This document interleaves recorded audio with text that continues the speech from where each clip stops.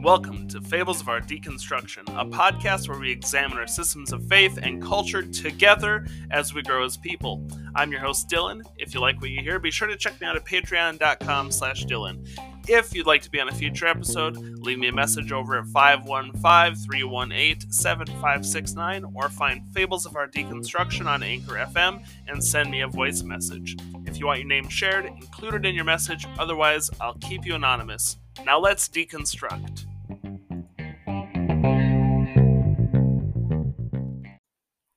So we're still here talking about a variety of arguments in favor of, from my position, particularly a Christian religious God. And this week I thought it would be interesting for us to tackle some miracles that have supposedly happened, or that there's a claim that they've happened, and discuss each one a little bit and try to deconstruct them a little bit, ask some questions about them, and not necessarily make up a I don't want to make up your mind for you, but let's just take them apart a little bit and raise some questions. That's my goal this week. One of the reasons I'm focusing on miracles right now is because it's an argument that's frequently utilized, and is sometimes cased with prophecy, which I know we'll be getting to either next week or the week thereafter. But um, these things can be lofty examples that sometimes have the weirdest evidence, and I think that that's an interesting ground for us to work in. So I'm going to be utilizing an article from history.co.uk. This is the History Channel's UK website. For some reason, I'm not finding this list on their English, or excuse me, on their American website. But I find that fascinating that one of the top searches, at least from my Google, when just looking for a list of miracles, is History Channel, because History Channel, at least in the United States, is riddled with conspiratorial thinking, deep credulity, and frankly, it's become more of a fantasy than real history. So let's see what History UK has to say. And one of the reasons I picked this is I looked at various lists, even some from Catholic Church websites. A lot of them just get so long, and I don't want to spend forever on this. So I picked this one because it's reflected in many other lists from Christian groups and sites, but it breaks down into 5 particular miracles, and I'm going to read them verbatim, and then I'll talk about them briefly. One of the things I want you to focus on in the reading is, let's just think about some of the words that History Channel has chosen to utilize. I also want to preface this by saying some of these utilize languages that I am not well versed in, so I will do my best to pronounce things as accurately as possible, but I make no guarantees. Let's get into it. The first one, Lourdes. Lourdes is one of the world's most famous miracle sites, a French grotto which is said to have healing properties for those who drink or bathe in it. And we aren't talking about curing a headache or funny stomach stuff here. This grotto supposedly has a heavy-duty healing power, and there have been multiple cases throughout history of it curing seemingly terminal or incurable ailments. On the 10th of May, 1948, Jean Fertel arrived at Lourdes in a comatose state as a result of tuberculosis peritonitis. After being given Eucharist, which is communion in Christian Mass, Jean woke up from her coma and declared herself cured. Her miracle cure was officially recognized in 1950. One of the most recent examples of Lourdes' healing property is Jean-Pierre Belay, who arrived on the 9th of October in 1987, suffering from multiple sclerosis. After spending time near Lourdes' water, he was declared cured. Now, first I want to mention, that was the reading. They said things like supposedly, and I'm actually kind of proud of History Channel for using words that discuss this more as like, this is the claims people are making, and I think we'll see more of that language as we go forward.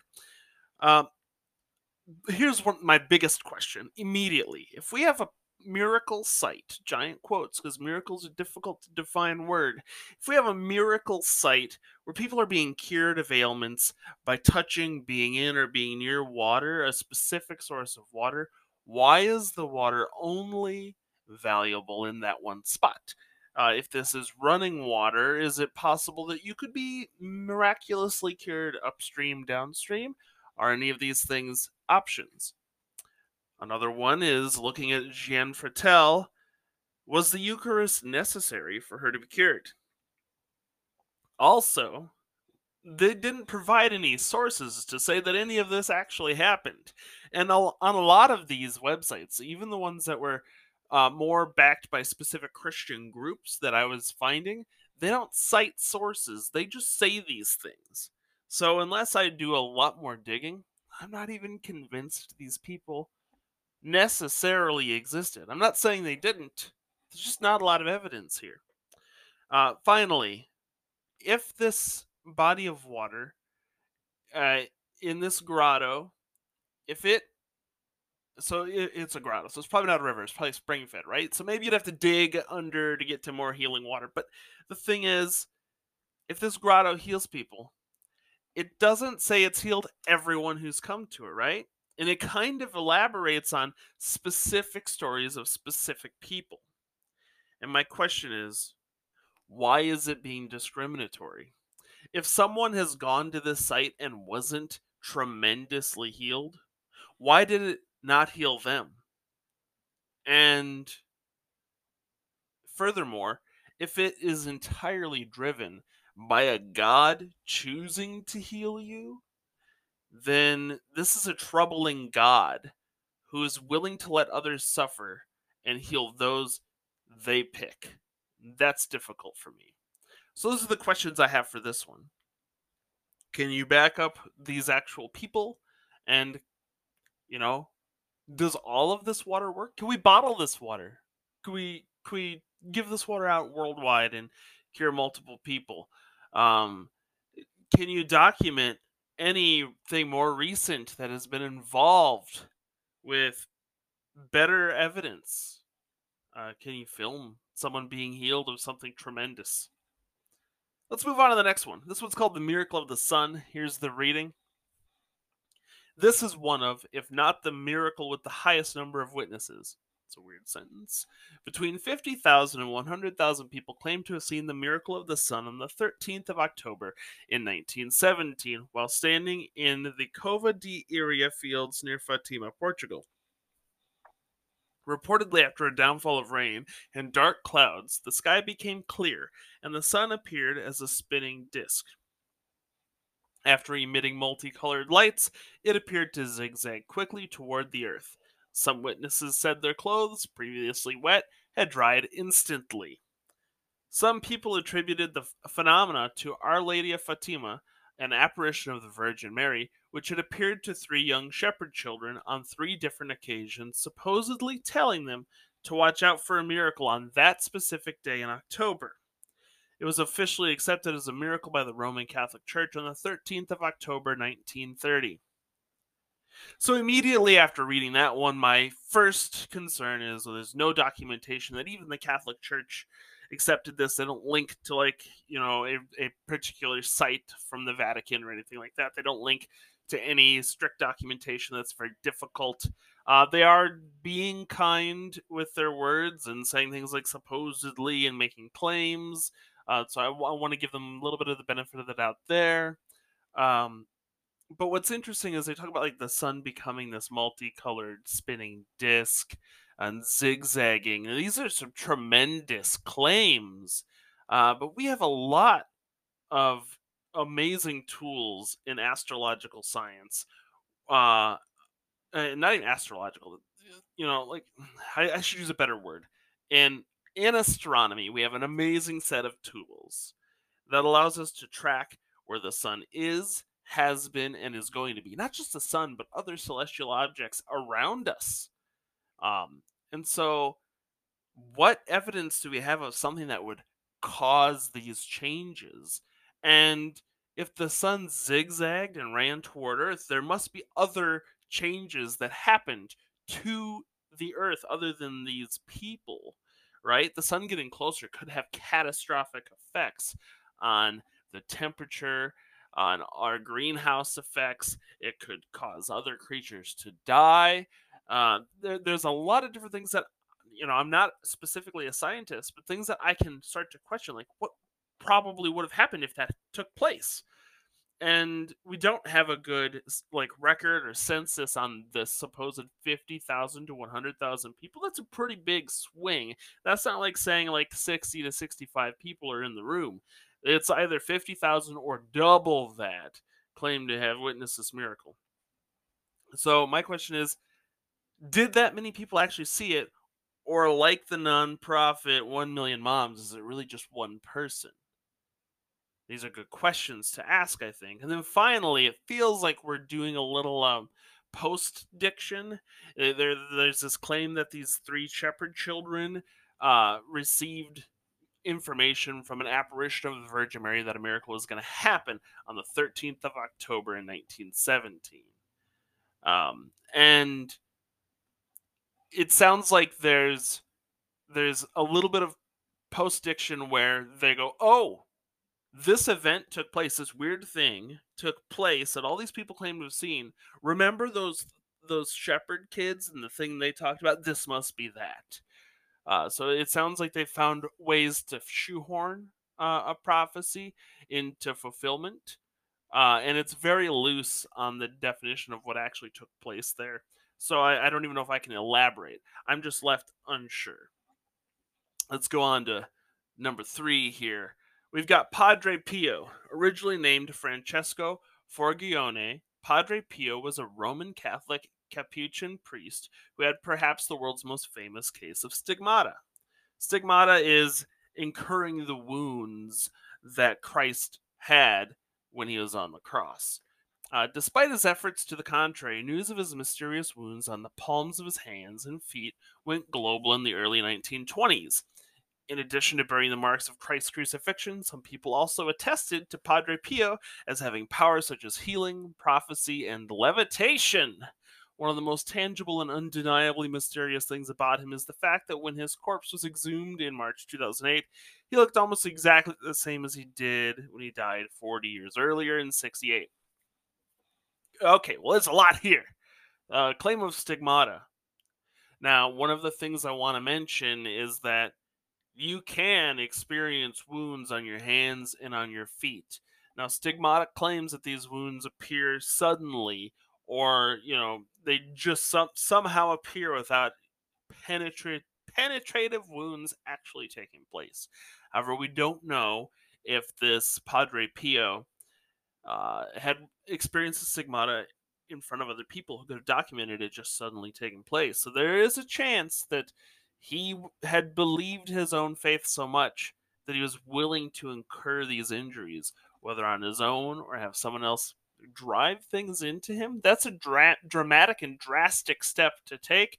I can't imagine being so driven by my faith to do that, but there are people who blow themselves up for their faith. Hands and feet, holes putting in them. That's a bad sentence, but putting holes in your hands and your feet is less dire than blowing yourself up. So there's a possibility that Padre Pio did this to himself. And there's also a possibility that he had self incurred wounds that didn't go all the way through, that were in the right spots, and it's easy to sensationalize something like that. Now, healing, they don't give any examples of who he healed or how or why. They don't give any examples of his prophecies and how they could have been fulfilled, and if they did, there might be issues of post diction in there as well. And levitation, I mean, Chris Angel on TV can levitate, and he won't tell you how he does it, but he does admit he's an illusionist, a magician, and he's tricking you. So maybe Padre Pio was onto something earlier than Chris Angel. And then it says that he was exhumed in 2008, 40 years after his death, and looked almost exactly the same as the day he died. Depending on the amount of money that was afforded to his funeral, especially seeing that he died in the 60s, he could have been very well embalmed. One of the most famous embalmings in the United States To happen before his death would have been about 100 years before when Abraham Lincoln was embalmed, and it made the practice really popular in the U.S. Now, I know I'm not providing you with a source, but it's something very easy to look up. So if he was thoroughly embalmed, he would, decay much slower. And then if he was properly entombed, he could be kept pretty dry and keep things away from him that might otherwise feast on his remains. There's a good possibility he would be mummified in a state that's pretty similar to when he died. There's a lot of factors that play into that, and I'm not saying that's 100% the case, but that's a good likelihood because even Lincoln looked pretty similar the last time his body was exhumed. But we know that he was pumped with embalming fluids. Let's go to the fourth one here, second to last one. Vesna Volovic. Here's the reading. Serbian former flight attendant Vesna Volovic holds a miraculous world record, the longest fall without a parachute after a plane that she was working on in 1972 exploded 33,333 feet in the air. Somehow, Vesna was the only person to survive the detonation out of 28 people. She was pulled from the center of the plane wreckage with a fractured skull, 2 broken legs, 3 broken vertebrae, but alive. That's a nice and brief, that reading there. We're going to deconstruct a couple things here that you might not expect. The first thing I want to take apart is the 33,333 feet in the air. So many threes, right? It's easy for the human mind to look at something recognizable like a pattern and go, there's purpose here, there's a meaning here, there's an answer here. You might feel like you're only ever seeing the clock at 11:11. In fact, right now it's 12:12. And when I look at the clock, but the thing is we can confirm the hits and deny the misses very easily in what's called confirmation bias.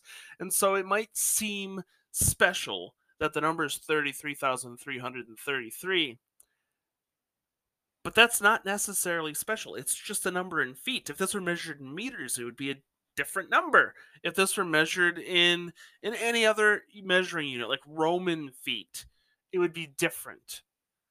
So that number is largely insignificant, other than that is supposedly the height from which she fell. Now, we don't have documentation. They don't link me to any sources that say that this happened, but it's 1972. I bet I could look it up. But I wonder how many things just reference each other without actually referencing the original incident. That would be an interesting test to undertake. Now, it says the fact that she was the one out of 28 to survive must be the miracle. It's kind of what they're implying here. But anytime something drastic, dire, or terrible, or tragic takes place, there's always some level of possibility, even as it approaches zero, that someone will survive that tragedy. Now, if you're unfamiliar with an asymptote, this is a point that you can get closer and closer to but never touch. In these possibilities, in this incident, like zero survivors isn't a given. It's just more and more likely. Getting to zero gets more and more likely due to all the factors at play, but it's never 100% everyone will die. Now, there are times where something like this where 100% of the people do die, but those chances, even as they shrink, still exist. And there could have been multiple factors. We don't know if she had um, any attachment, like was she stuck in a seat? Was there something that fell beneath her or above her that helped change the way she was falling, block something? Was she holding on to something? Were there different things that could have played a factor in how she fell? Is there anything that could have slowed her descent? Is there anything that could have broken her fall? And ultimately, at the end, the earth broke her fall. And even when those odds are incredibly small, they still exist. People still win the lottery. All right, on to number 5. Our Lady of Guadalupe. Here's the reading. In 1531, Juan Diego said the Virgin Mary appeared to him, first asking him to build a church where he stood, and then later to collect a bundle of flowers.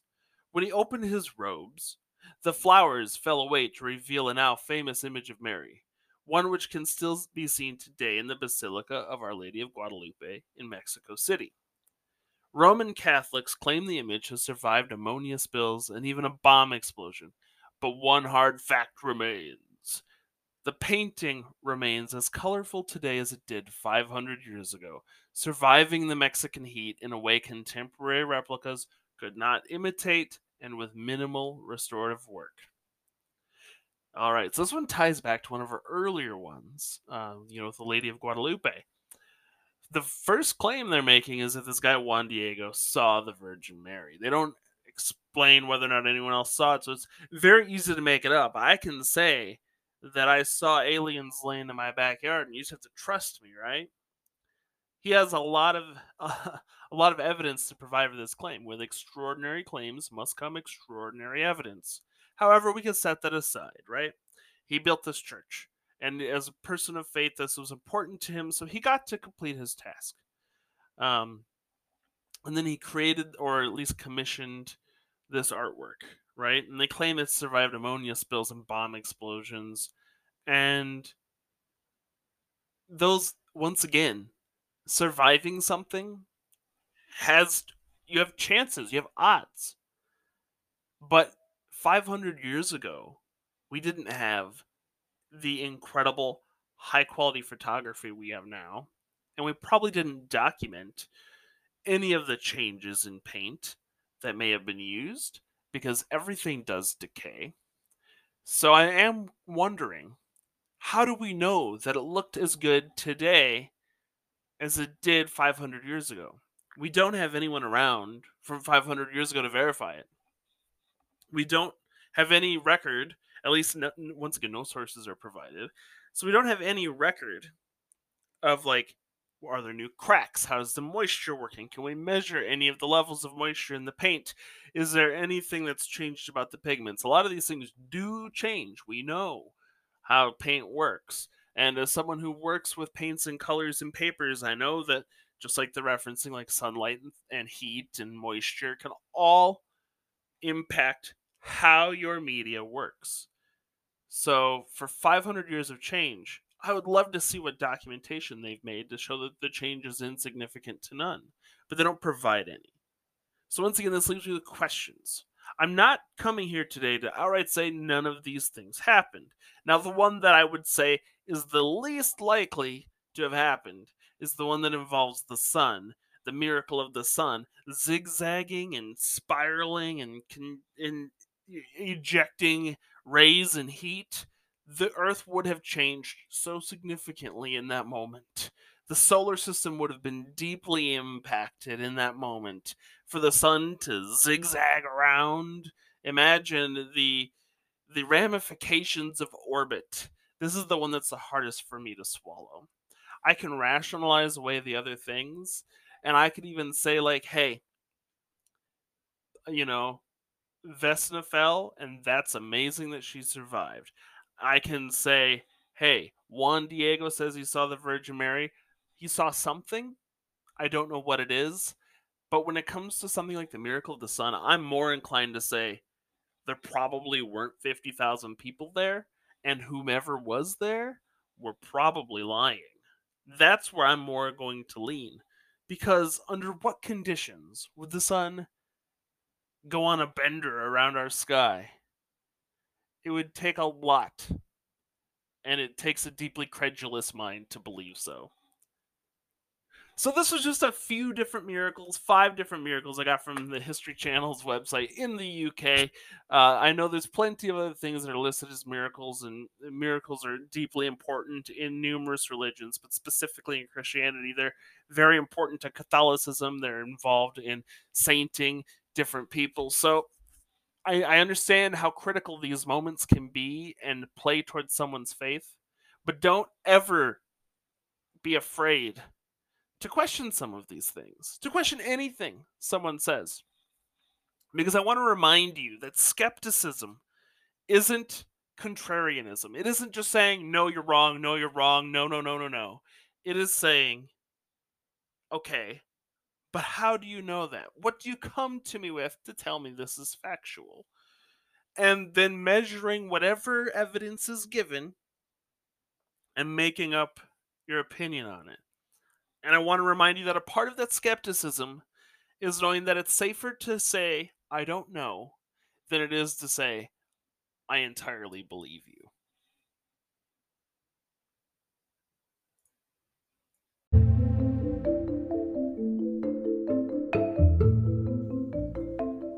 This has been Fables of Our Deconstruction.